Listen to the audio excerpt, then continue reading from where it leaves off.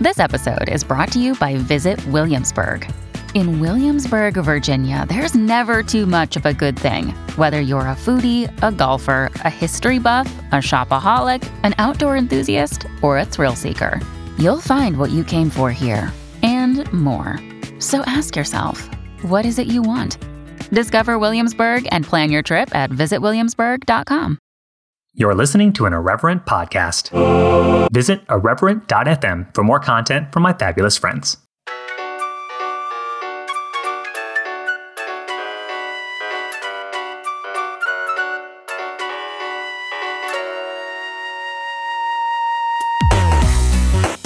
Hey everybody, it's Adrian Gibbs if you're nasty.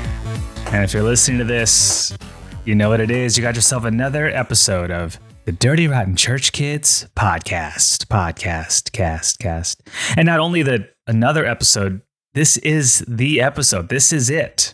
And I am joined with a very dear friend of mine, the one and only, the Alpha and the Omega, the beginning and the end, Danny Prada. Hey, buddy. What's up, man? What's up? We were in the same state, and then we weren't able to get together. Mostly my fault, I'm sure. I'm a terrible planner. And now, we're states apart. Greetings from North Carolina. Yeah, you just upped and left out of nowhere, but I'm happy for you, dude. I know. I didn't even say goodbye to you. I Irish goodbye to it. Man, I'm a bad friend. Terrible friend. No, it's fine. I feel like we caught up that last time we were together. Yeah. I'm not too needy with my friends, That's a sign of like a mature person, right? Like, I feel like when we were younger, if a person, didn't say goodbye the right way or something, you got like kind of offended, you got kind of hurt. As you get older, you're like, listen, you can tell. You're like, you know what? We're cool. Exactly, dude. Right?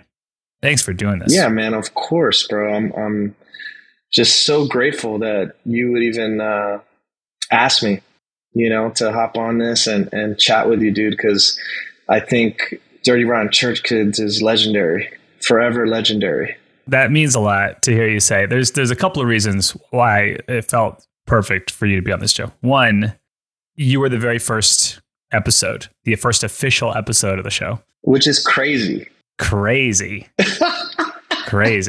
And you didn't even really know me that well. Like we kind of knew you and you kind of knew who I was, but we weren't like close like that. And so you really kind of were like, sure, I'll talk to these people. But you know what, dude? You were like somebody locally that I could physically see and touch who was deconstructing. And at that time, I was like thinking I was by myself and my only friends were on the internet. Yeah. Listen, I felt the exact same way. I remember adding you on Facebook. And I had added you on Facebook because we were all worship leaders and all worship leaders knew each other. And then you became a pastor and you were hopping around, you were at different churches. Then you started your own church. And when you first started Heartway, it was kind of a traditional church plant in the truest sense of the word, right? Had the Jesus fish on it, like it was just classic. And then you just started posting all this stuff and it was so perfectly timed with where I was at. You were you were way ahead of me, actually. You were saying stuff and I was like, what the fuck is Prada on? What is he on? That's insane to me. What's he on? But then like I caught up to where you were at. My thinking caught up to that.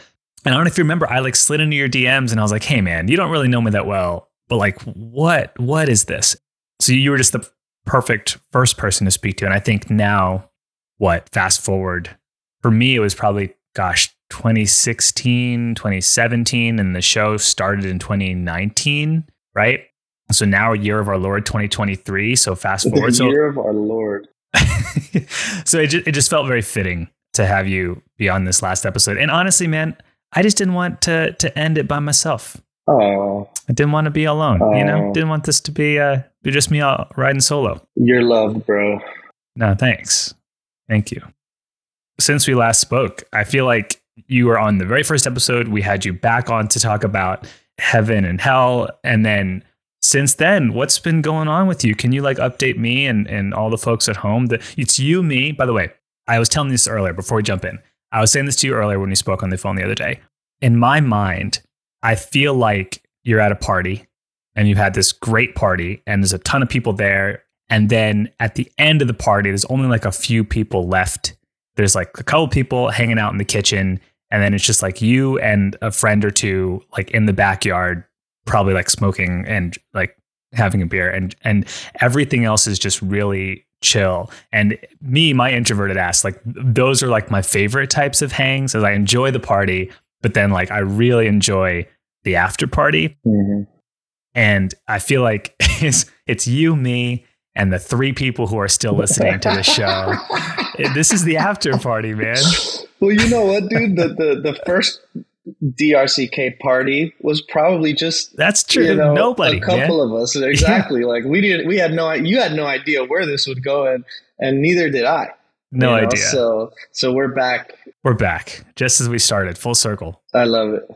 So sorry, I didn't mean to interrupt you. So what have you been up to, man? What's been going on? Wow. Well, I mean, life in general, or do you want to get inside of my... I want to talk about whatever you feel like talking about, man. I'm sure, I have no agenda. There is no script on this. I have nowhere to go and nowhere to be. Perfect. So we're all friends at this party. Well, a lot has happened since the last time we had one of these kind of conversations on the pod. That's for sure. On all levels, personal, spiritual, emotional.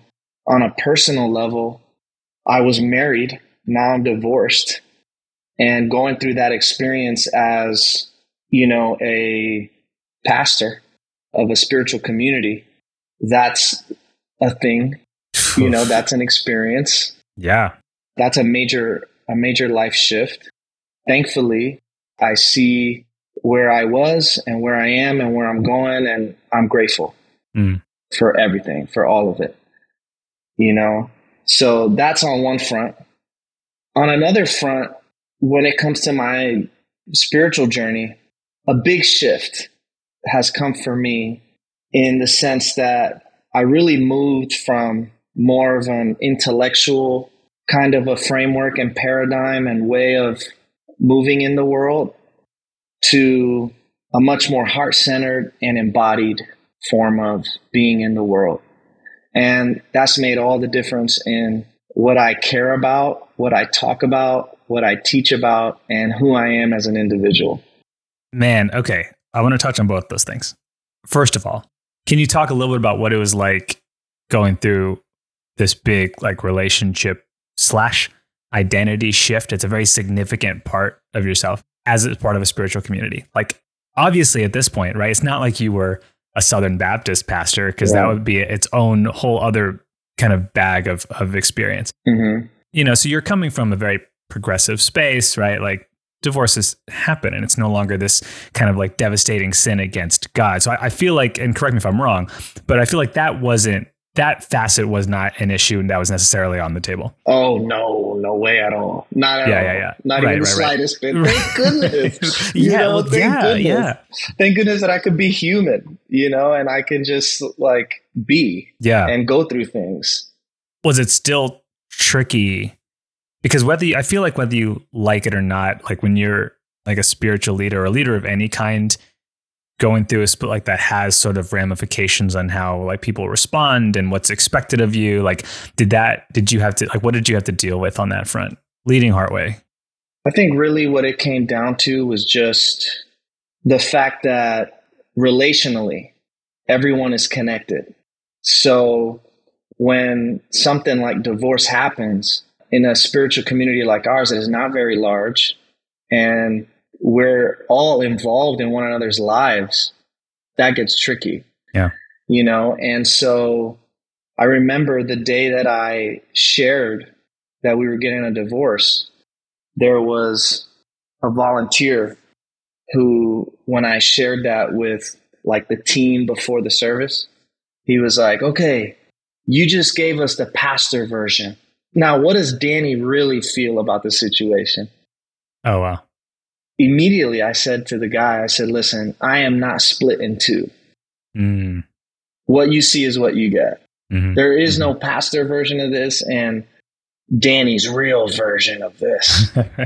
Which is probably not common for people who come from church spaces. No, but can I tell you something, dude? That is what saved me. And that is what allowed me to continue to be in my role and to continue to maintain the trust of the people that I lead is because I'm just being myself, and I'm being honest, and I'm being transparent, and I'm being authentic through the whole thing, which means, hey, here's the pretty side, here's the ugly side, and here's me. And that's how I've gone about it, but of course it's hard, it's so many emotions involved, and, just on a personal level, there's a little, sometimes, I have to be honest, it was a little feeling of embarrassment that I felt. You care about the things that other people think, and through the process, it was a constant reminder to myself and to others that, the ending of a marriage doesn't mean failure. This was a failure. That's not how I interpreted that in my life. It was cool, man. Like very in the early stages of that time, about 2 years ago, I had people almost immediately, clergy, that were reaching out. I'm going through a divorce. Oh, our pastor's going through a divorce. How are you walking your community through this? And later on, how did you do that? And so it's just been so great. And I love that it's been able to humanize me even more. And also I teach a lot of things that can be like hard pills to swallow. I guess that's just kind of my philosophical framework in a way. I'm very much about accepting reality, as a way to peace. For me to go through a hardship and maintain a sense of consistency, I think was able to give some more validity to my words. And I'm grateful for that, because I do feel like now with the people who are on this journey with me, the words are a little weightier. Right. It's not like, oh, that's easy for Danny to say. He hasn't experienced any struggle. Yeah. Did you have to, and I know this is a long time ago, so I'm sure some of this feels distant and yet still very fresh, but did you feel like you had to help mend people who were hurting as you were mending yourself who was hurting? Yes. That is part of the insanity. And I'm so glad that you vocalized that for me, because I don't talk about that. But yes. And honestly, sometimes there were other people who were more emotionally charged about the situation than I was, which is understandable, but yeah, to be in that position, isn't that crazy? So, cause dude, I have friends that I know, people in my life that they get divorced. Nobody cares. Everyone moves forward. Right. No, that's it, dude. Yeah. And so at a certain level of influence for anybody, you go through things, and really personal things are very public things too. And that those lines are blurred. And so that's tough when there's a lot of opinions and a lot of eyes. And you're like consoling other people, like, it's okay. It's going to be okay. Like, it's fine. And you yourself, you're like, God, this sucks. Like, this really sucks. Yeah. Well, I feel like I learned a lot about you from seeing it happen from afar, because you never once stopped being yourself.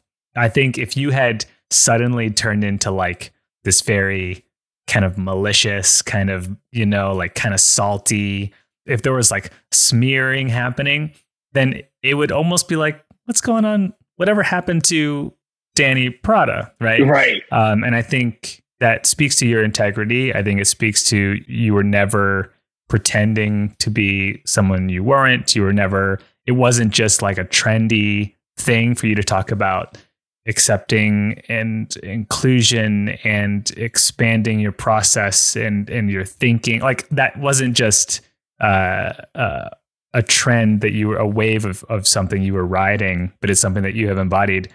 When you talk about your spirituality now, which is moving away from maybe a kind of a cerebral practice into more of like a heart experience, what does that mean? I went to seminary school, dude. I graduated with my doctorate in 2021 from Fuller. I love theology. I'm a philosophy nerd. I love psychology. I have an interest in science, though I'm not the most knowledgeable in that area. But I'm a nerdy guy. I have, a bunch of books that I love to study and read and explore. And for a while, when my faith started to evolve, I was trying to connect with people at that level and kind of educate folks. and share information with them that maybe they weren't exposed to, that I was able to be exposed to. And that expanded me in a lot of ways. So my mentality for so long was like, if I get these people this information, then, hey, they'll expand too. That was so utterly frustrating for me on the ground, leading a spiritual community, because in a lot of ways, some people were just not ready for some information. And I'm the kind of guy that I want to bring everyone along if I can. You know what I mean? Mm-hmm. Like, I never wanted it to be, this is the right way and the more progressive, evolved way. And if you don't believe like this, you can't be here. Right. I didn't want that either, which is easy to do. And I have thought about often, what would it look like if I did do that, you know? So that's one way to do it. And some people just are not ready for that. And also, I realized that a lot of people were actually getting really, really like confused. And especially folks that come from evangelical backgrounds or just regular church people who are Christian, but, you know, they just know the basics, but they don't really think about it to a deeper extent. You know, for these folks, they're like, wait, this is all I've known my whole life. And so in my mind, I'm like, yeah, I know you're going to, like, your whole identity is going to go into shambles, and you're going to feel like life is meaningless. That's what I went through. And I'm literally, I was taking people on that same journey. I remember telling myself for a while, like, okay, I know that, yes, I went through like existential crisis. I felt like life was meaningless. Everything exploded. The whole thing exploded. And that was painful and difficult for me. But wow, on the other side of that, look at where I've come. So I always was telling myself, like, okay, even though I'm like maybe putting this sledgehammer onto everybody's belief system and they're going to go through this crisis, ultimately it's for the better. But dude, like, it was very hard for me to do that and to see people go through that. And then I started getting bored having these conversations about interpreting the Bible. I don't care. You know, I got to that point too, where I'm just like, look, I don't want to prove to you why this verse doesn't mean that anymore. I don't want to talk about heaven and hell anymore. Yeah. I don't want to talk about any of this. This is not interesting to me. So it was a mix of a lot of those things that made me real. And then also just me coming to this arrival in my own journey of the fact that for myself, I cannot arrive at an objective conclusion concerning ultimate reality. You know, so when I came to the end of my intellect in that sense and stopped needing to have fully formed answers, stopped needing to have really even a framework by which I interpret and understand ultimate reality, letting go of that allowed me now to focus on how to be happy, how to be at peace, how to be self-aware, how to relate better to myself and other people. And that was the stuff that started to spark such a fascination in me. Like, this is what I care about, and this is what I want to help people find. And I have a lot more to say, but we'll get to that, and I'm going to let you speak now. But for all of these reasons, I kind of shifted. I feel like there's so many good things you said. When you first approach a faith change from this sort of cognitive ascent standpoint, where you're like, I've walked this path, and these are all of the, just as you said, all of the doctrines and the historical evidence and all the theories. And there's like this burden of proof that you are then kind of forced to have to always convey. And it can be so exhausting. You are working twice as hard as everyone else that you speak to, really, at least twice as hard, because you are already there. So you're just like carrying their cognitive weight on your shoulders. Dude. And then a person who doesn't want to be there can just completely just slacken. And then you are carrying all of it, and it is completely depleting. So it's very interesting. And also, I mean, hell hath frozen over when Danny Prada, like the book nerd, is like, I'm just bored. I'm talking about book topics. And that's very interesting to me. But it also feels, as you were sharing, your journey of like coming to this place, it is truly an arc, and it feels just perfectly timed with an episode like this, where you're like, you started in one place and like your lived experience has informed your approach to the world. And now you're at a different place. Yes. And the weapons you had to wield at any given time, you no longer feel the need to. And it's like, this is actually very heavy. Oh, yes, dude. You articulated that so well, bro. We need to talk more. You know, a broken clock is right, at least twice a day. We do need to talk more. Yeah, dude, because I need more of these moments of just like, oh, yeah, you get me. Oh, God. Really? Yeah, man. No, I do get it. I do get it. You posted something on the Heartway page, and I thought it was perfectly timed. And I don't know if you were literally thinking this way prior to us chatting, or if in some way I incepted this sliver of an idea. But you basically said, like, in order for something new to begin, something has to die, and that's okay. Can you talk about that? Because I feel like that would be a cool thing to chase. Yeah. Well, I've been reflecting a lot on just this idea of the circle of life, because the circle is actually like a pretty meaningful symbol in a lot of different cultures and religious traditions and spiritual paths. And for a lot of reason, like the circle signifies like infinity, and it has no beginning and has no end. And a lot of times in our day-to-day interactions, right, we'll say things like, everything comes full circle. We experience full circle moments. And so I've been thinking a lot about that just because I'm around death so much. And about a year ago. Hold on, you got to pause. People don't know what you're talking about. Oh. And do you work at a morgue? Like, please elaborate. They're like, wait, aren't you a pastor at a church? Right.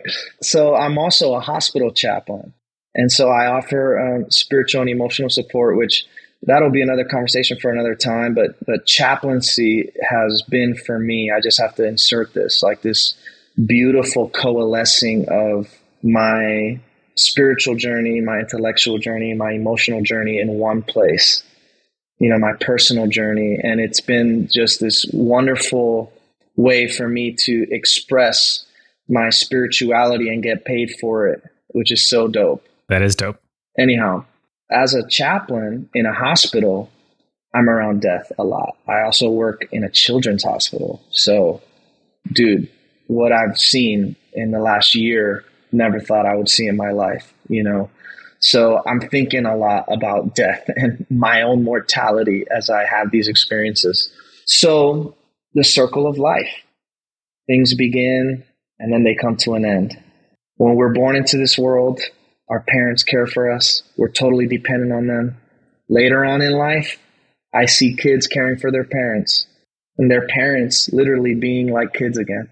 And so that idea of things coming full circle, it's just the way things are.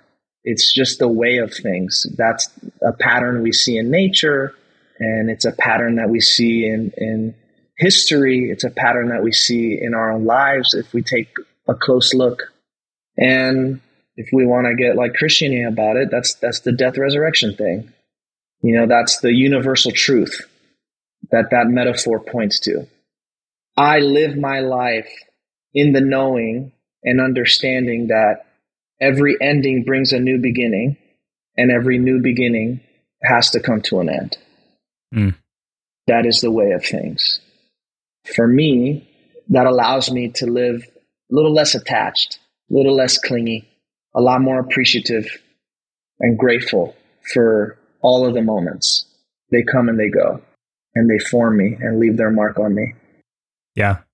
I had a conversation on the episode just before this one. I was talking to one of the co-hosts, and basically we were talking about how when you go through a faith change, one of the things that it causes you to do is be incredibly cognizant that this life is very short. And so when you talked about death and resurrection and death and renewal, talking about mortality and being aware of your mortality, I feel like it makes every single thing you do both not all that important, also eternally significant. Yeah, dude. Like what I'm doing in my, what's going on in my work email is not all that important. And what I'm doing with my kids that afternoon is eternally significant. I feel like it's an interesting thing to walk. Yeah, dude. But there's a reason why, the Stoics, who I like to read, they would use this phrase, memento mori. Remember your mortality.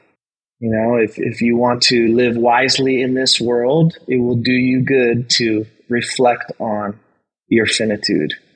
You take yourself less seriously that way, and more seriously, as you said. Yeah, that's fucking nuts. And I think like when you talked about how like you no longer are interested in debating people out of their ways of thinking, one might argue, well, Danny, that's your job. Your job as a pastor is to kind of stand there and proclaim the whatever, right? But you understanding that like life is so precious, why in the world would I pour my energy and waste precious time on something that is depleting and something that is not actually helpful or not helping me and not helping this other person? Instead, what is the thing I want to chase, which is embodied living and embracing life as it comes? Like that is where you go, hey, like I am actively choosing this because I know how rapid this thing is all going to wrap up. Yes. There used to be folks who thought of the pastoral role, and they would speak of pastor as physician of the soul. And I've kind of reclaimed that metaphor for myself. Interesting. I'm not here to convince anybody of anything. And when it comes to being a physician of the soul, all I'm doing is telling you, heal yourself. Heal yourself. Here are some tools that can be helpful. That's really good. I think when I kind of look at where DRCK has gone and as it kind of lands, there is that feeling of like ending and new beginning. The difference is I don't know what is beginning. I just know what feels right to end. It's weird when you think about ending something and you don't have necessarily a hard reason to do it other than intuition. I think we talked about this. For me, there's really nothing tangible. Like I didn't have any real forced need to end this show. I think it's just been just this overwhelming feeling of like, it's good.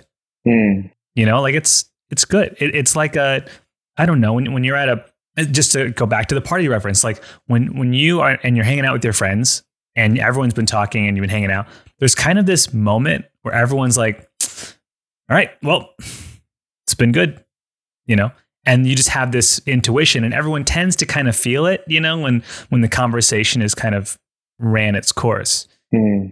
And this whole show has been a journey of me, as you kind of said, returning to my gut instincts and returning to what feels good and returning to what seems right and trusting that. And so it just feels like it wouldn't make sense for me to quiet that intuition now, 4 years in or whatever. What's that process been like for you? I mean, I know you're in the middle of it, but just internally, emotionally, I'm sure there has to be like a grieving aspect to this. To the end of DRCK? Yeah. Yeah, definitely grieving. It's weird because I've told people this, people know this too. I had been developing, and this wasn't before I became the only host on the show. This was like happening where my relationship with social media in general was starting to become unhealthy. And I was developing a lot of anxiety, just so much like my mental health was just really not doing all that great. I think existing in kind of public spaces was kind of taking its toll on me emotionally. And then there was also that feeling of like creative, feeling a little boxed in creatively. I was telling this to somebody. I'm an Enneagram 4, and so I don't like having a thing where everyone just only knows you as one thing. Like it's like, I don't know, it's totally different, but it's like if you were cast as a character in a TV show for X number of years and like you're always forever known as that thing. And so I was just getting tired of people like messaging me like, look at this bullshit that this church is doing, or hey, like look at this like ridiculous pastor thing. Like I was just starting to kind of get exhausted. So just also feelings of exhaustion. And then there's a feeling of like creative fatigue, you know? So for all of those things, it didn't feel like ending DRCK was almost like a relief. Like, okay, I can like kind of put the armor down a little bit. I can like kind of just sit back and relax. But there is this bittersweetness because I know just so many good things have happened because of the show. Just so many good relationships that I've been able to build, you know, present company included. Like I've just had so many great conversations over the past few years. Like it's a journey of me growing as a person, and you hear it. Yeah. For the people who are like, I've listened to all of it. I've kind of A1 since day one. I've heard it. It's been a true journey. And it's almost like, here's how I'll put it. I saw this reel and it was basically saying like the person you were can only take you to a certain point. And then you have to say goodbye to that person for you to continue to go further. Wow. For me, the grieving process is going, okay, the Adrian, like dirty, rotten Adrian got me to this point and he did great. And in order for me to continue my growth and developing as a person, I don't need that Adrian anymore. When you come out of evangelical spaces, I think I had to, in an attempt to kind of reclaim my sense of agency and to fully grieve and rage and mourn and ridicule, there was an armor that there's a version of it. You have to just become a fighter. You have to. And now I feel this feeling of like, okay, he can rest now. Yeah. You know, I can take it from here. Like this Adrian can take it from here. And I think that is a feeling of, there's a feeling of grief being like, just as you said, there is a version of yourself that has to die because there's another life that's kind of awaiting, you know? Yeah. And you have no idea what that is, do you? No, I have no idea. Maybe you have some clues. At least you have some clues, I hope. You know, I've thought about, I put so much creative energy into this show. My knee-jerk reaction is like, Gibbs, you're not going to do shit. You're not going to do anything creative. You're going to just be just a boring normie. Don't make anything. Normie. Just kind of vanish. That's great. It sounds great. That is so appealing to me. I know myself though, and I think that given enough time, I will probably find another way to express where I'm at. I started the podcast because before the podcast, I was a musician. I say was because I haven't made music in years, and I haven't played my guitar in ages, or sang in ages, in fact. So I was a musician, and I felt a limitation to my expression in song. I was like, there's only so much you can say in a 4-minute song. So I was like, let me do this open, long form, fucking 3-hour podcast, and then you can say everything you need to say. The difference is that now that podcast became a deconstruction podcast. And so in a different way now, there is that feeling of like, is there another way I want to create another medium that transcends the current limitations of a deconstruction podcast? I don't know if that's going back to music. I don't know if that's another sort of creative thing. I don't know. But I do know is that I think that feeling of maybe creative anxiety or like tentative, being a little cautious of being in public spaces, that isn't going to go away. You know, so I don't have this surefire. It's not like, oh man, I'm done with the Dirty Rotten Church Kids podcast. I'm starting a new podcast about this new thing, because then it's just the exact. You're inserting yourself into a similar sort of space. Yeah. So I don't have any plans for that. Yeah. Wow. Is there like any sort of conversation right now that's like giving you life? Like, what do you enjoy talking about now that you live in North Carolina and you're a normie. Now that I'm a normie, there's actually been something very relaxing about not having anything to talk about. That sounds so weird to say, but to not have this ongoing, here's how I'll put it.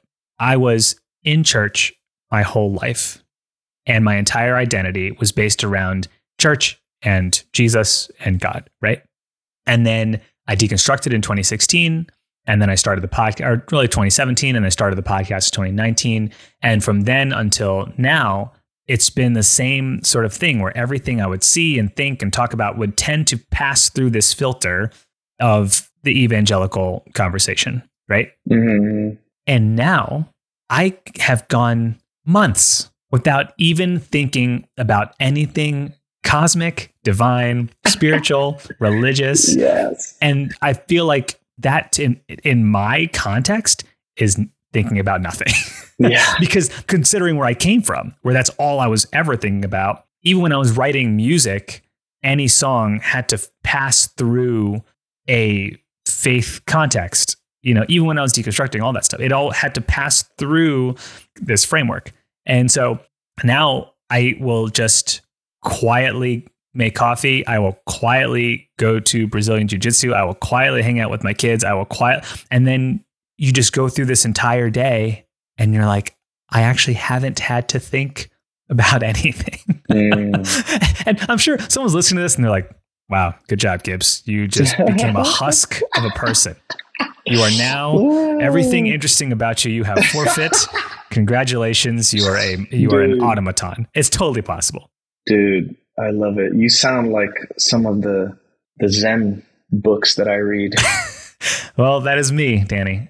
I am absolutely a Zen. But I you know love what, it, dude? I love it. To your point though, if your mind isn't coming up with like topics and themes, then it almost is like it's just content exactly where it is. Yeah. And that's how I feel. That's where the juice is. I feel content exactly where I am, and I don't need to talk about anything. That sounds so weird. I don't need to talk about anything.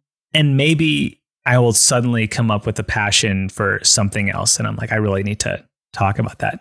But even the things that I'm into, like I'm still into watches. I'm into Brazilian Jiu-Jitsu. I'm into coffee. Like I'm into these things, but none of them are integral to who I am enough that I need to build a platform out of wood and hammer and nails in order to talk about it. You know what I'm saying? I get it.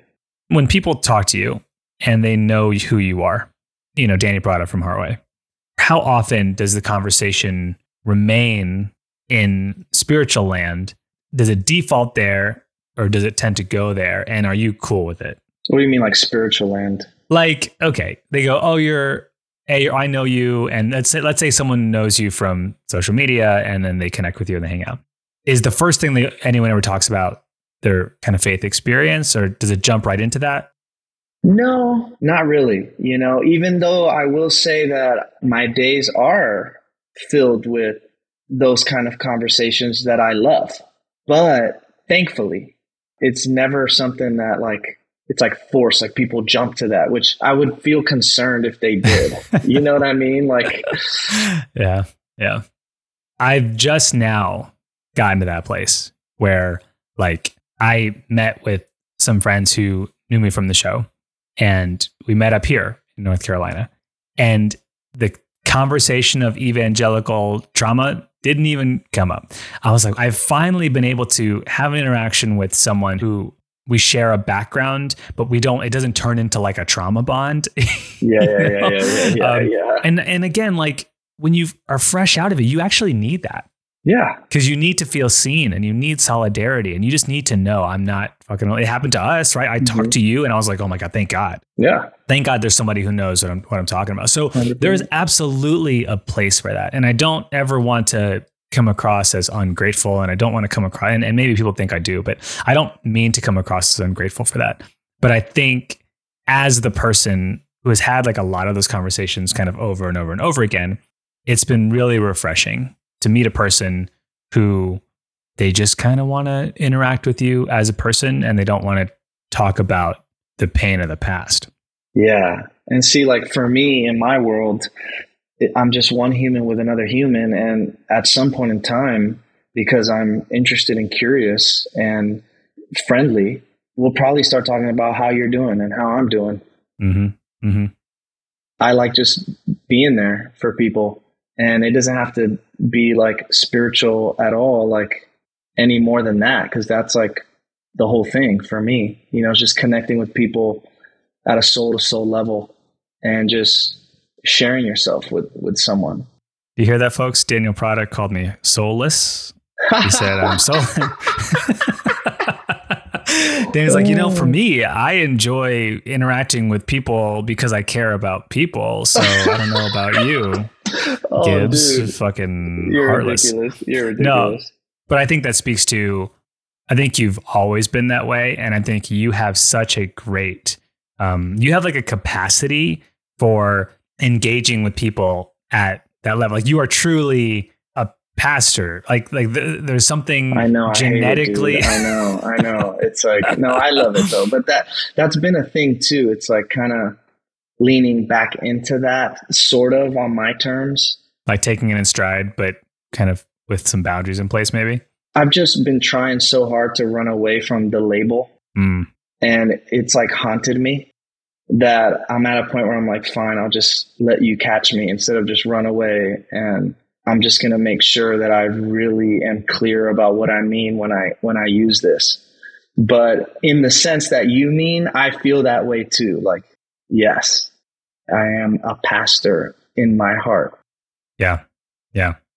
What would you say has been the most rewarding facet of the Heartway community? I mean, it's had so many evolutions over the years. It's changed just almost as many times as you have changed. What has just been the most rewarding? What comes to my mind is the people that I know who have stuck around for a while, who have shifted so much internally and matured so much in their life and have been able to heal through so much. And they point to the community as like an integral part of that. For me, that's just like, wow, and one of the things that I have actually celebrated has been seeing the more evangelically inclined folks that are part of our community, because there are some, as much as we attract people that are spiritual but not religious, and people that are not even Christian, we do have some of those folks that, hey, this is a church, let me try it out. And they think that they're coming to the same thing that they're used to always. Some of those folks that for some odd reason still stick around, when I see them holding their beliefs with an open hand and not being dogmatic or not being a jerk about their beliefs, and they may not even have changed their beliefs in any way, but something about them internally shifted so that the way that they express themselves and interact with others is actually bearable now. I'm like, okay, we're making the world a better place, dude. Really? Yeah. And like also too, politically with those conversations. And I know that this is touchy, but I came to the realization that the world is not going to change by everybody agreeing with me. As much as I would love for people to agree with me. Yeah. So I can go about trying to make an impact on the collective through that intellectual route of getting everybody to see it a certain way. And those conversations are necessary, of course. But I want to take like a straight shot to the heart and talk to people at that level so that we can have some sort of unity in diversity and coexist without killing each other. Yeah.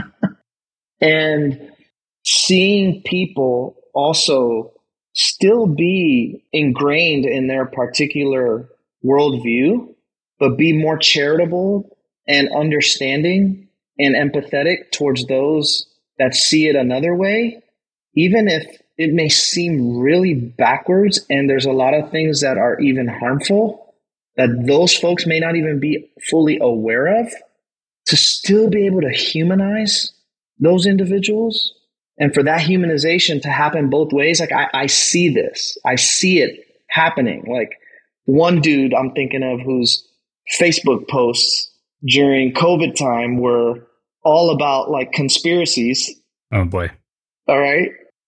Seeing that person go through a shift and a change where they may still see things in a way that are quite odd to me from my vantage point. And he may not be where I'm at with where I see a lot of things, in my opinion on stuff. But the fact that someone is like him is willing to have the conversation. Oh, you're actually willing to engage in conversation now. Your mind has opened a little bit. Wow. So I like actually see and hear the stories of that happening. And it makes me happy. It's like, it is the most rewarding thing, dude.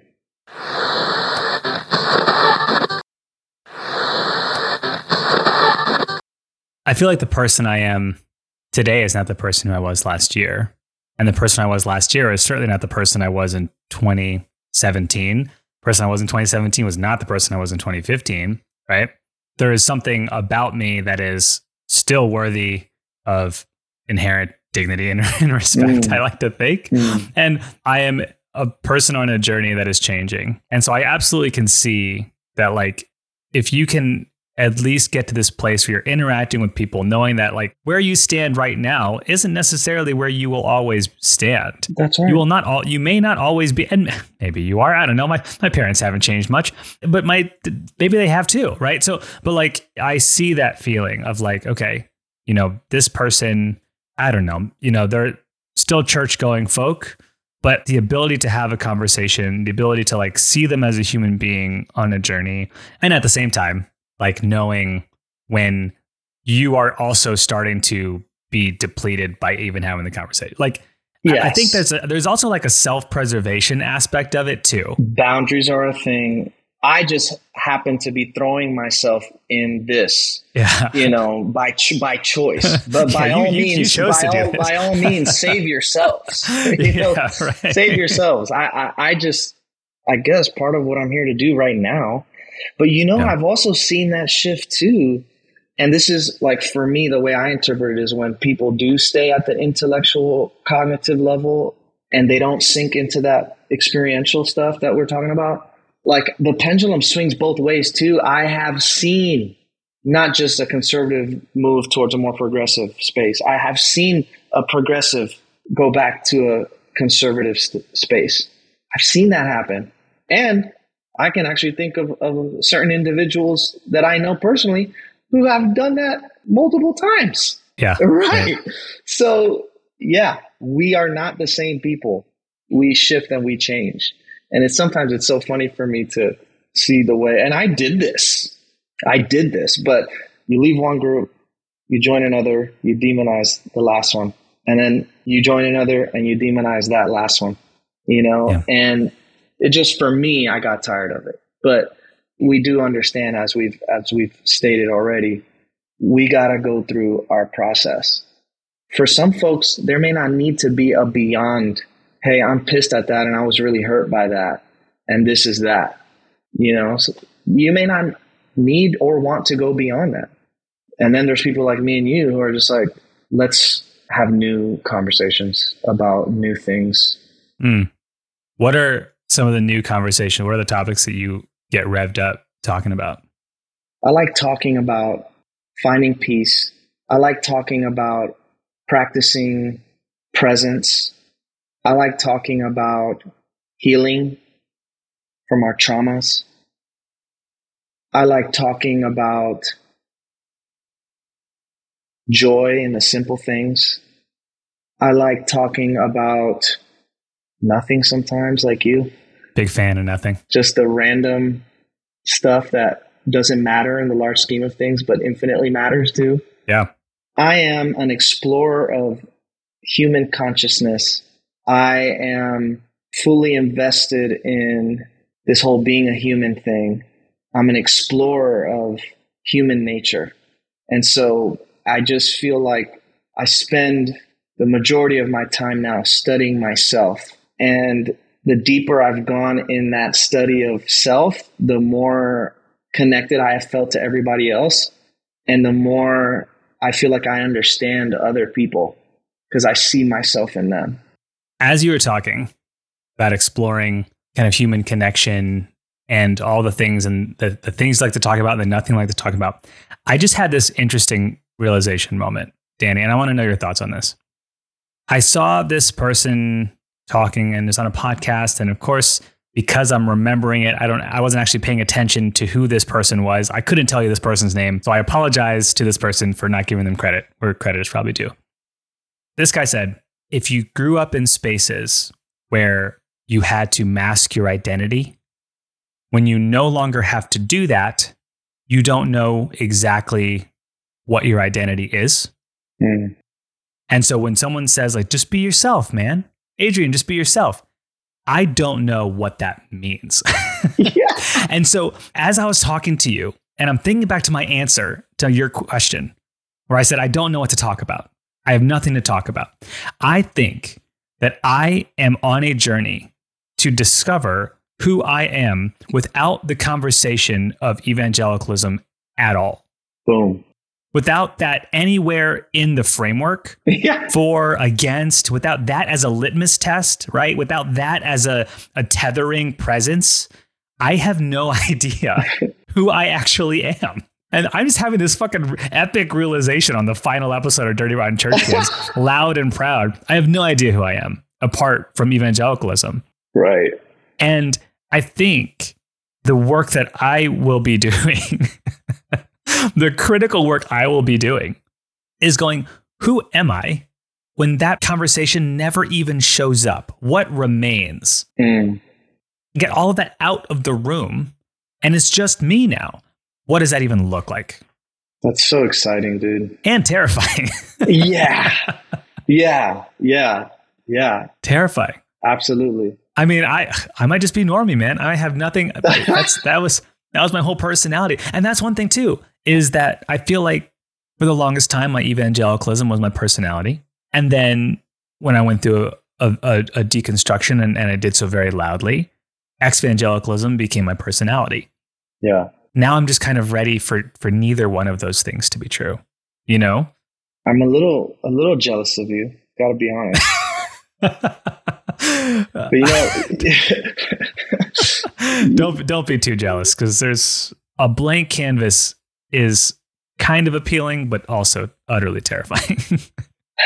I will say I was having this conversation with a buddy of mine who he has a podcast like recovery and addiction and like major life change stories and stuff. And he was a dude who was addicted to drugs from a very early age and was in the absolute gutter and ended up changing his life completely, becoming very successful and using all of his energy, time, and resources to help other people find freedom. So this dude is awesome. And I have conversations with him about life and spirituality and religion, deeply spiritual individual. And one day I was hanging out with this guy and he said something to me that really left a mark with me. He was like, Danny, what I do with the 12 steps is what you're doing with religion. Wow.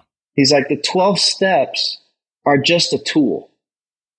And he's like, is that the only tool? Of course not.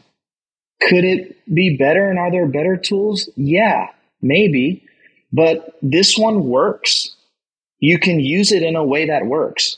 So I use the 12 steps as a tool. In the same way with religion, that's what you're doing. Do you need it? No. And I feel like that. Mm. Do I need it? No. I personally would be okay without church because of my experiences. I feel like there is a part of me that would seek out community in some way, shape, or form. Always. I'm just inclined towards people. Become like a CrossFitter. Yeah, or whatever. You can do whatever, man. Literally, I could do whatever. Bowling league. I have friends of mine that are yogis and they have their own little things that are cool or whatever. And I like them. Like I went to one friend of mine's event that she did, and I'm like, this is my church. That's what I said to her. That's great. You know, are you flexible? No. Yeah, I was going to say, there's no way you're flexible. Dude, your muscles are way too big. I'm so stiff, dude. Exactly. I am also stiff and I don't have muscles. Sorry. But yeah, like, do I need it? Not necessarily. However, right now for me, like where I'm at in my life and the way opportunities and relationships seem to have been set up, this seems like something valuable that I can use as a tool to genuinely help people. And it is for that reason that I do it. I do realize, though, that not everybody has to do it and that it's okay if someone doesn't want to do it anymore. Mm. And so to tie that into what you're saying, like being in the deconstruction space and conversation, that was a tool for connection and healing majorly. Self-expression majorly. Yeah. Like this is that these conversations in the community that you formulated and the conversations you were able to have, like all of this stuff, this was a tool that was utilized, and you use it to help a lot of people. And also there are other tools, and also you don't even need to help anybody, just help yourself. Thank you for that permission.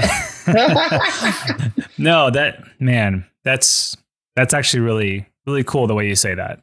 I feel so privileged to experience the relationships. I was, you were talking about kind of the community that you would find if it weren't for church, and the people who I have become friends with, and not even like I've become besties with some of these folks because of the show, but like I know them well enough and I see them become true best friends with other people that they have met through the show. Mm. That to me is like that third kind of degree of connectivity where it's like everyone just came to my house because I'm throwing a party. I don't know everyone, but I can like help you all. You all know, you all have a lot of things in common. And then these people just go off and build real friendships. So cool. Like, and I'm sure you've experienced it. And so being able to like look back and go, okay, this show will stop. The show will end. My part of this conversation is coming to a close, but the relationships that have been forged through it, and in some cases, relationships that have ended because of the deconstruction conversation, like the ways these relationships have changed, that is something I can feel like there's a mark has been left for better or worse. But for the good relationships, that's something that I'm really happy to have seen. Yeah, that's great, dude. I have similar feelings towards the folks in my community that have also created a friendship just because of their shared experience at Heartway. It's like the greatest thing to me. And even when people are no longer a part of Heartway, yes, but they're still connected, I'm like, oh, so great. Like, yeah, totally. If like Dirty Rotten Church Kids was a floor that you and this other person both got off of, and you don't need to revisit it, but you are still friends when you hop off this elevator, that is perfectly great. Like the people who don't listen to the show anymore, but they are still friends. And if all that DRCQ represented was just an entryway into each other's lives, and that's no longer needed, but that friendship remains, that is a huge fucking win. And I'm sure you feel the same way with Heartway. 100%, dude. 100%. Mention yoga. What are some other like embodying practices that get you out of your head and into your body? What else are you doing? You doing drugs? Got any good drugs? Hey, I'm joking, but I'm not joking. That's actually another conversation to have. Sounds great. If you are an explorer of human consciousness, I'm actually fascinated by this. I don't think you can call it a resurgence, but like this, what do you call it? Like uprising of awareness that has come around psychedelics in our culture. Oh, yeah. Mm-hmm. And that being utilized as a tool to connect people to the divine, to self. So anyways, that'll be for the after party after the after party. Okay, sounds great. But what was your original question that you're saying? Like, what other like embodying, like what else are you doing? Dude, like honestly, bro, just stopping and breathing and like remembering to breathe has been the most important transformative thing in my life. Kind of like mindful kind of breath work type stuff. And I wouldn't even complicate it by saying breath work. Paying attention to my breathing that is already occurring. And literally, like, you know what's been like super fun for me lately? I have this thing, I guess because of my childhood, when my parents would discipline me and I would get like really scared about the consequences of them not approving of something that I did. And I would just like get into freeze mode when that happened. Later in life, anytime conflict would occur, me being naturally like a peacemaker, I get into freeze mode. Oh, wow. My nervous system literally gets into freeze mode, right? And as much as I have grown and changed and evolved in my understanding of self, even though up here intellectually in my head, I may know, hey, just because you're in a conflict doesn't mean your life is being threatened, dude. Wow. Yeah. Okay. Wow. Even though I know that in my head, my body is still like, dude, everything is going wrong right now. And so these are the kind of like games that I play with myself now. But I've had several opportunities over the last several years to be in conflict situations, feel that, and literally in those moments, like right in the moment, taking a deep breath, processing what's there, and allowing it to be without like fighting it, breathing through it, and reteaching my body how to be in those situations. Damn. And dude, it's made like such a big difference. So like when I say breathing, just breathing literally and paying attention to my breath, bro, that's as spiritual as it gets for me these days, dude. That feels so familiar. My default thing where I get my nervous system, like my inner self starts to freak out is when I feel like I'm in trouble. Yeah. I have to basically remind myself, you're not in trouble. Your body feels like you're in trouble. You feel like someone's mad at you, or you feel like you're in trouble. You're not in trouble. And man, so as you were saying that, I was like remembering those feelings. Your body just happened. You have no control over it. Dude. Yes. Do you get it in your chest? You get it in your stomach? I get mine right in my stomach. It's like, that's where all my anxiety shows up. I happen to carry a lot of tension in my shoulders. Okay. And I'll feel that constriction oftentimes in certain scenarios. Or maybe I'm just doing too much with the shrugs these days. I think you're shrugging too much. Definitely too much. I started doing Brazilian Jiu-Jitsu. We talked about this. And you've done Jiu-Jitsu. You called it quits. So you said you were getting injured too much. It was like a wonderful time and also like a very difficult time for me, bro. Like, well, also, I think you went to like I don't think you went to the right school. That's what some people say, because we were like white belts doing 6-minute rounds, like on my first day. That's how many rounds? One, like multiple 6-minute rounds? 6 rounds. And I'm like, the third one, I'm like, I'm giving up. I can't. Yeah. And the dude's like, come on, get in there. This dude was training soldiers, bro. He was an Israeli ex-military soldier, bro. He thought we were like soldiers. I'm like, preparing dude, for this war. is a hobby, bro. Like, I'm just trying to learn a couple basic things, dude. Yeah. So it was cool because I was drawing a lot of parallels with life, the martial arts, and the philosophy of that, of jiu-jitsu. Yeah. So that was cool, but I could not do the injuries, bro. I'm like, I don't want to just feel like this all the time. What kind of injuries were you getting? My neck, my back. Your pussy and your crack? Man, jiu-jitsu. Hitting everything, bro. Dude, at one time, like my bicep got torn, kind of. I felt like. Oh, no. Everything, bro. My lips would be like all cut. My tongue, because I would bite myself. And oh, geez. Were you rolling with like as hard as you could? You were like going really hard? Yeah, bro. There were times where I was fighting for my life, dude. Why? Why are you fighting for your life? Because, bro. You weren't in danger. Yes, I was, bro. Yes, I was, bro. Trust me.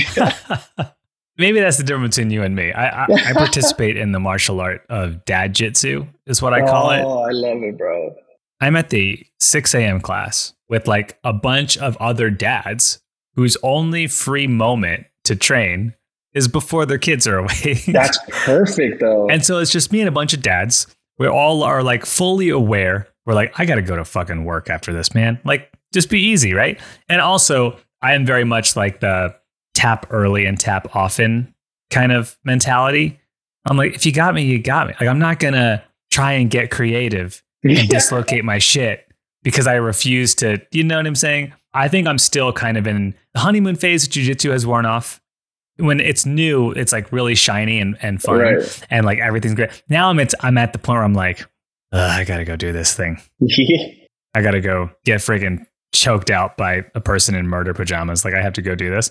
But now I'm like going, okay, like what am I actually made of? And because I'm not good enough yet to be winning in roles, so I am still in survival mode, and so I have yet to experience the elation of a successful role where I'm like just crushing it. So I don't have that as a motivation to go. Wow. So I don't even have that much. So I'm truly in the thick of it right now. And I'm just hoping that like I can just continue to progress. But I will say there are people who are like, hey man, yeah, like you lasted longer at that time. Right, you were defending pretty good. You're doing the right stuff. And I'm like getting like, their like knee is on my face. I'm like, thanks, man. Thanks. It's a part of it, bro. But it seems like you're enjoying it, at least from the outside looking in. I am enjoying it. I convinced my brother to start training, and he is in Philadelphia now. He injured himself in a roll on like his second class. You see, dude? His second class. So it's not just me. No, it's not just you. And he's not going back. He's like, that was bro. it. He's like taking up boxing. He's like, I'll do something different. Dude, my second day doing jiu-jitsu, my drive back home, I called my best friend who was the one who convinced me to do this. And I'm like, dude, my hands are on my steering wheel, like shaking. It's because your nervous system was fried. I'm serious. I bet your nervous system was fried. Dude, I don't know what was going on, bro. But yeah, you probably were like riding like some serious fight or flight and you were adrenaline dumping. I think that's what was happening. I think you were adrenaline dumping, man. That's probably what happened, dude. Yeah. I feel like one of the benefits I've experienced is there is this feeling of like, I do not want to do this. I do not want to do this. I do not want to do this. And then you do the thing and then you come out on the other side of it and you just like have seen yourself.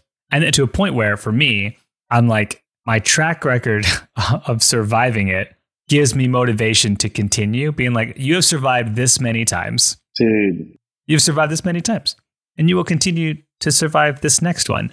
And I feel like that's something that I carry with me is like, look at how many times you have survived this thing. You've come through it and you're fine. And you are terrified that you're not going to come through it this time, but look at your track record. And so I am still kind of drawing some cool parallels from jiu-jitsu. I may decide it's not for me, but when I get injured, knock on wood, I have yet to get seriously hurt. Gotten like bloodied up, I've gotten a little bloodied up, but that's basically it. It happens, dude. What you just described, like, I feel like that about church a little bit. Really? Say more about that. Yeah, just in the sense of like, I've survived a lot and gone through a lot. And why throw in the towel now? That's it. And also, if I wanted to totally throw in the towel, may it be so. Right. Right. You have nothing to prove. Right. That's got to be a nice feeling. Yeah. There was a time like right after COVID where everything was shaken up where I was like, dude, I don't even know if we'll be able to survive. I remember this. Yeah, I was just like, where'd everybody go? Yes. So I remember I was having a conversation with a friend of mine and I was pretty down about it. And I guess I was like grieving the possibility of Heartway being no more before it was. Mm. And she was like, it's a relief to you, isn't it? And I'm like, yeah. Really? Yeah. I get that. I had to for myself. I didn't have to. I got to a place where I wanted to choose to do it again, but now at this place on my terms kind of thing. Yeah. You came about it honestly. Yeah. Yeah. So now my relationship to the whole experiment that Heartway is I'm here until I'm not anymore. But I'm here. And for a long time, I don't know if I could say I was fully there, because a part of me was kind of fantasizing about what if I was just done with this completely. And so we can take so many different paths with this, because like you're on the path where you're just like, it is finished. Yeah, I made up those words. I said that. That's a quote from myself. It is finished. Yeah, that is so interesting. What's cool is when you are brought up in evangelical spaces, every decision is kind of templated out for you. Like what you believe, how you react in certain things, what you're expected. And then as soon as you like exit that space, you can talk to 100 different people who all had the exact same kind of dogmatic upbringing. And where they land in their own personal journeys is now an entire spectrum of experience, right? Yes. You'll have people who are back in church. They are like progressive Christians, or like, like queer affirming Christians. And you'll have people who are like completely secular humanists, people who are like agnostic. There are people who are completely like me, like cosmic shrug, don't even talk about it, and that, I think, when people look back at this deconstruction movement, which it really was a movement, there was a cause and an effect. And the deconstruction movement was a response to a force, an outside force. I think we can all agree. Obviously, people have been deconverting and leaving church forever, but like this sort of like moment, this defining moment that we all experienced in like 2016 until now, and it's still kind of ongoing, people will look at that. And I think the best thing that they will say came out of it is there is now just this spectrum of belief. Yeah. Whereas no one thought that was allowed before. Yes, bro. And I love it. I love it. I love that is so, because there are things that are more normalized now, conversations that are more normal to have now. Yes. That years ago were way more controversial. And now it's just like, controversial, really? Are you kidding me? Yeah. Are we still talking about this? That's so great. Like that's come a long way. That's so awesome. I know.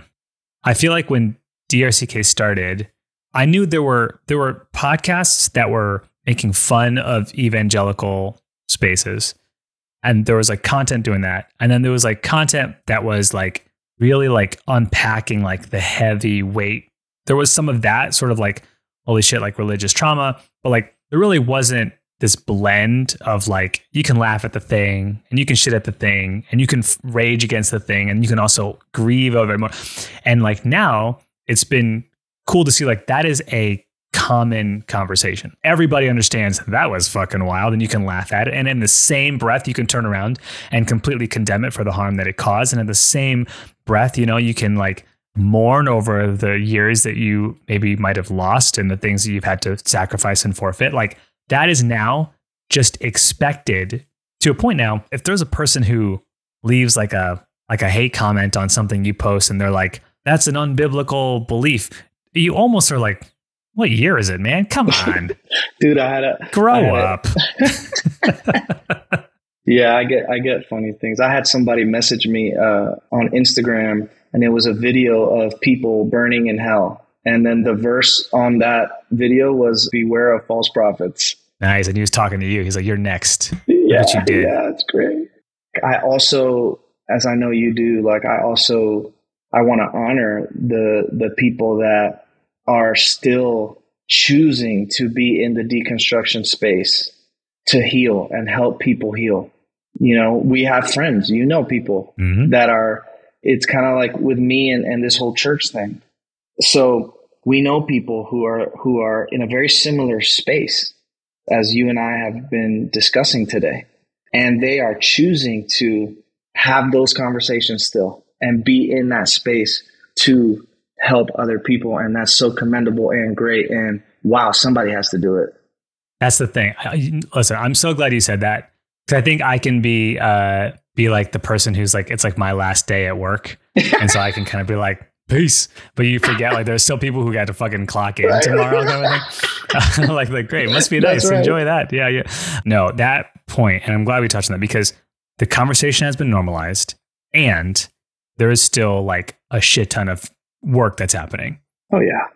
Like there are so many amazing content creators that are having really important conversations. Oh, yeah. That are like placing themselves kind of in the front line of fire from all of these like Theo Bros and all of these places. And not only are a lot of these people and these content creators like dealing with the evangelical facet of it, but then like the way evangelicalism has like encroached into politics and injustice. And like there's so many other, kind of heads to this dragon, right? And so I am glad you said that because the people who are still making the thing, and I think there are going to be people who were listening to this show and were kind of like, okay, well, obviously DRCK isn't going to be talking about it. So like, where else am I going to be able to, but I'm not done talking about it. I'm not done, mourning. I'm not done raging. I'm not done grieving, I still need to express this stuff. Yes. And so there's a lot of great people still doing good work. Absolutely, dude. And you would do that. And you're so good. You're good at what you do. It all works out. Yeah, man. Yeah. I'm grateful, like I said, to just be able to share this space with you. And I love it. I love the whole story. I love the whole thing. I love all the messiness of DRCK. I love the highs and the lows and the laughter. Yeah. It's been really cool to watch it, bro. And then for you, just on a personal level, I'm excited to see just how beautiful your normal life can be and will be. Thank you, man. There has been so much meaningful. I tell people all the time that Dirty Rotten Church Kids has been the most rewarding creative endeavor I've ever undergone.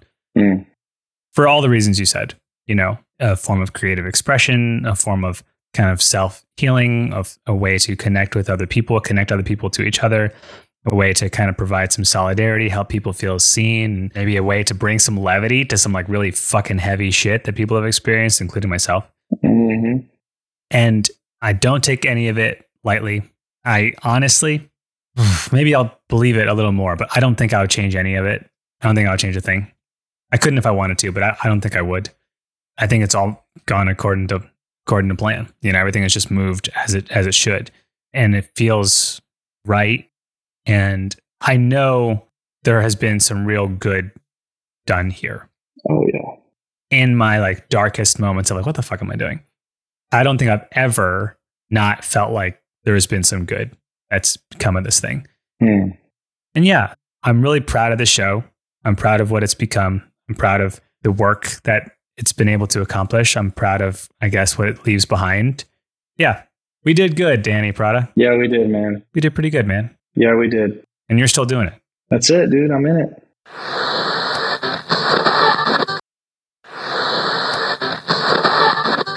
I think we have time for one last segment. I feel like, you can't end the show without ending with a segment. This segment is called Sip, Smoke, Read. Sip, smoke, read. Ay. So we read that shit. Only sip the finest party lit. On my couch and IPM. So you're thinking, listen to these idiots. But here you keep on listening, and here you are, so listen. Made your pain corner to the latest book. Browse over, watch a show, just take a look. Probably cartoons. They call me Little Fishy for my hooks. Now you gotta sip, smoke, read. All right, Danny. So Sip, Smoke, Read, if you remember, it's what are we sipping? What are you smoking? What are you reading? What are you watching, listening to? You talked about kind of some stuff that you're doing to be embodied, but like, what else are you like into? Like, what are you into? Recently, I don't know why, but I became a member at Cooper's Hawk Winery. Nice. Are you becoming a wine man? Sort of. So I've been collecting my 2 bottles a month that I get from this membership. Yes. And I get to go to these like monthly tastings. And so that's been kind of cool. Have you historically been a wine person, or is this a new development for you? Sort of new. So I've been normally more of like a beer, whiskey guy. Classic. So this has been fun. Are you like a red wine or a white Yeah, wine? red wine. Okay. Red wine. All right. That's what I'm sipping. What am I smoking these days? Well, you're looking at me like you're going to say something. I'm waiting for you to say what you're smoking. No, I'm waiting for you to say something. Listen, God's green plant is very beautiful. Good for you. Sometimes. Good for you, man. And what are we reading? There is this poet, author, and speaker, a Lebanese woman by the name of Najwa Zebian. She wrote a book called Welcome Home, A Guide to Building a Home for Your Soul that I have been eating up. So good. What's it called again? It's called Welcome Home, A Guide to Building a Home for Your Soul. Sounds like I need it. It's wonderful. It's so refreshing. Anything else you're reading? No.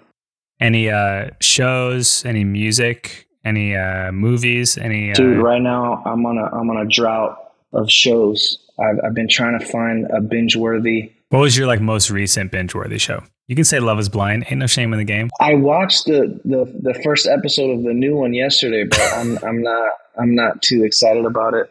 I think the last show that I watched was Ahsoka on Disney Plus. Oh, is it good? Dude, I love it. I mean, I'm a Star Wars geek, so right on. I love it, dude. I was eating it up. Yeah. Okay. Anything else? Nah, dude, I'm pretty chill, bro. Basketball, NBA is coming back up now. Right on. So I'm excited about that. I'm a huge basketball fan. I saw the Blue Beetle. How was it? It was all right. Great. Yeah, it was all right. An immediate sigh. Yeah, but there is a movie I want to watch called The Creator. Okay. Have you heard of that? No. It's like about this AI super weapon that happens to be a small child. I believe that's what it's about. That's called The Creator. Check out the trailer. It's pretty cool. What's it on? It's in the movie theaters, I think. Oh, okay. If people still go, yeah. I was going to say, what's that? All right. Cool. And something that people may judge me for, but the new season of The Kardashians I have been keeping up. All right. Wow. No judgment here, man. Good. Whatever you got to do. Listen, life is too short. You know what I'm saying? Life is too short to hate on people's trash television choices. Yes. Right? I agree. This world's going to implode any day now. So that's about right. Watch what you got to watch. Watch what you're going to watch. All right. So for me, two things. One, I just had I think the brand is called Steigl, which is a grapefruit lager. Nice. I picked it up from Whole Foods today. It's interesting because it's not like a grapefruit shandy, which is like very kind of crisp. Have you had like a shandy or like a grapefruit shandy? I haven't. It's essentially just like beer with grapefruit juice. And it's like a shandy. It's like kind of clean, kind of crisp, really good for like a beach day. It's like perfect, like a hot weather, but this is a little different than that because it's like hazy. Yeah. And so it's like the difference between like a hazy IPA and a standard IPA, or like a unfiltered apple juice and like a regular apple juice. Like there's just a little bit of extra magic in the unfilteredness of the thing. So yeah, Steigl grapefruit lager. Nice, dude. Yeah, really good. You actually make me want to try it, and I feel like you could get paid to Can you imagine? Give these kind of reviews and descriptions of products. Well, thank you. So this is the new podcast, Plot Twist. This is a new podcast. I'm just endorsed by beer companies, just reading descriptions. But yeah, check it out. Let me know what you think, if you like it. Yeah, dude, for sure. There is a coffee shop here in my city called Say So. And they have a number of different roasters that they kind of curate. But I went to go grab a bag of coffee from a brand called Path Coffee Roasters. And they have a washed process Burundi, which was really, really good. I rarely get my hands on a Burundi. So whenever I see it, I go for it. Typically I'm like a East African coffee. So like a Kenya, Ethiopia is kind of my jam. Or I'll go like South or Central America coffee, or I'll get like a Guatemala, I'll go for it. Or like a Colombia, I'll definitely go for it. But when I see a Burundi, I jump on it. So that was really great. Nice, dude. There is a drink that I have not tried yet, so I can neither confirm nor deny how good it is. but I'm going to tell you because this is the only time there are no other episodes, so I can't tell you whether it was good or not. So I'm going to tell you what I'm ordering, and then you can just assume in your minds whether or not I will have enjoyed it or not. So I was hanging out with a friend. We were talking about evening drinks, and I said, sometimes I like want to have a chill night, but I don't want to like get buzzed because then I'm like dehydrated, or like my workouts the next morning are kind of wonky, or I don't sleep all that great if there's a bunch of sugar and wine or whatever. So she said you should check out a brand called Trail Magic, and they have THC infused drinks. Oh, that's cool. Yeah. So I ordered, it's like an Arnold Palmer with like 10 milligrams of THC in it. Wow. Did you drink a whole one of those? Oh, that's what I'm saying. I ordered it. I haven't actually had it yet. Oh, you haven't tried it. That's right. It'll be here, I think, tomorrow or the next day. But because I'm not going to be back on the show to tell people how it was, cliffhanger. I'm just going to plant the seed, and y'all can assume whether or not it's a cliffhanger. You won't know how well it went.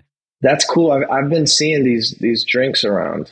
Yeah. So Trail Magic is the brand that I ordered from. Who knows? It could be like a nice alternative to like an evening drink, right? Maybe so. And then I'm not smoking anything these days, but there is a book that I just started. It's an audiobook. I'm an audiobook man. I don't read real books. That's been happening to me too. You're an audiobook guy? I have become one. Yeah. I just feel like I don't have much leisure time, especially having kids. I would have to wake up like really, I don't know. I just like, whenever I have free time, I rarely utilize it sitting and reading a book. I'll put it that way. Whereas an audiobook, I can wash dishes. I can, you can do a lot of things while you're listening to your audiobook. So this is an author named A.P. Beswick. And a few years ago, I think he's like a British author. He was noticing he had like this trouble with all of the ways that Hollywood was retelling, I guess, like English folklore characters, like specifically like Robin Hood. And you'll have like a Guy Pearce, I think is like not Guy Pearce. I don't fucking know. There's like a bunch of Robin Hood remakes. I'll put it that way. Right. And he's like, I didn't really like it. They didn't really nail it. And so he like took it upon himself to create like this book series of like this like gritty world that I guess kind of retells the Robin Hood story in a way that is kind of fresh, but in some ways, I guess, truer to the original legend. Nice. And then there's like a bunch of other characters in folklore that he made books about as well. So I'm on the first book. It seems pretty promising. This first book is called The Forest of Vanity and Valor by A.P. Beswick. So that's what I'm checking out. So once again, I won't let, and no one will know whether I liked it or not. It's a cliffhanger. Could be great. Could suck. You won't know. It's vanishing with me. We're ready for the next podcast. Ready for the next one. Man. Ready for the next one. Danny, for those who want to hear you speak, connect with you, support your work, interact with you, where can people go? Tell us all the things. Heartweightchurch.com, Instagram at @D_Prada. And that's really it. That's the main way. That's the way. That's the way. Everyone, the Patreon, at the time of releasing this episode, the Dirty Rotten Church Kids Patreon will have officially closed. Sorry to say, you can no longer give me money for the Patreon. However, after a lot of thought, I have decided to keep the Discord open in perpetuity. And it is private. It is a private Discord server. And it is going to be like moderated by some of my friends. Shout out to SJ and Kelly and others who they've kind of said like, hey, even though the show is going away, like the community is so worthwhile that we would love to just keep this thing open instead of just like deleting it and then it vanishing. Right. I was thinking about this, like every so often I've like wondered whatever happened to my old MySpace page and it cannot be found. It just it doesn't exist. If you find it, let me know. It's sad because I mean, how many photos did we have of like there are just things you're like, man, I kind of would like to see. And we were so dumb. We didn't have like a bunch of backups that we carried around with us. How are we supposed to know that would just vanish? And so I was like, you know what? I will not let the DRCK, the Bad Apple Discord, go the same route as MySpace. So if you are interested, even though there is no Patreon, if you are interested in connecting to the private Bad Apple Discord server, I don't know how long it's going to go. It may go for like a few months and then everyone's like, hey, you know, it's been a good run, but it's not up to me anymore. It's really up to the moderators. But feel free to send an email to dirtyrottenck@gmail.com and we'll make sure we get you those links. I'm not sure what I'm going to do with the social media. I might keep the content up. I might just pull like a celebrity and just like delete all the content off there and just like keep it blank. Like, I don't know. I haven't thought of how I'm going to be melodramatic about it. Dude, you got some really good like videos. Thank you, man. That need to stay alive, I feel like. Thank you. I might, who knows? I mean, but who knows? It's not up to you, Prada. I do what I want. I do whatever I want. Danny, thank you for this. Dude, I'm so happy to share this moment with you, man. Everyone, thank you so much from the bottom of my heart. For those of you who are sticking around, for those of you who have stuck around and supported the show since the very beginning, you will not know how important the show is to me, and you will not know how important your support has meant to me. For every person that has sent an email or has sent in a voice memo, who has written a letter, who has sent a DM, every single person that has reached out, for the people who reached out and said, hey, you really missed the mark and you didn't get this thing right. For the people who kind of kept us honest and the people who loved the show enough to critique it in a helpful way, like all of these things, I am so grateful for. And I hope you know that. While this is the end of this particular iteration of this conversation, there are so many amazing people out there doing incredibly good work. I'm going to do my best to kind of drop some other handles and other podcasts that are doing really good work. By all means, reach out to me. I am an actual person outside of the deconstruction space, and I would absolutely welcome a new friend. So thank you, everyone. This is not necessarily goodbye from me. It's a thank you and see you later. And I have a lot of love for all of you listening. So thank you, Bad Apples. If you guys would humor me, I'd like to do a tandem sign-off. So the tandem sign-off is going to be, it's all going to be okay. That's what we're going to try this time. We're not singing it, are we? I'll lead it up, and then we all just knock it out of the park. It's all going to be okay. Ready? Go. Everybody, I want to thank you for listening to episode 1 of the Dirty Rotten Church Kids podcast. And remember, it's all going to be okay.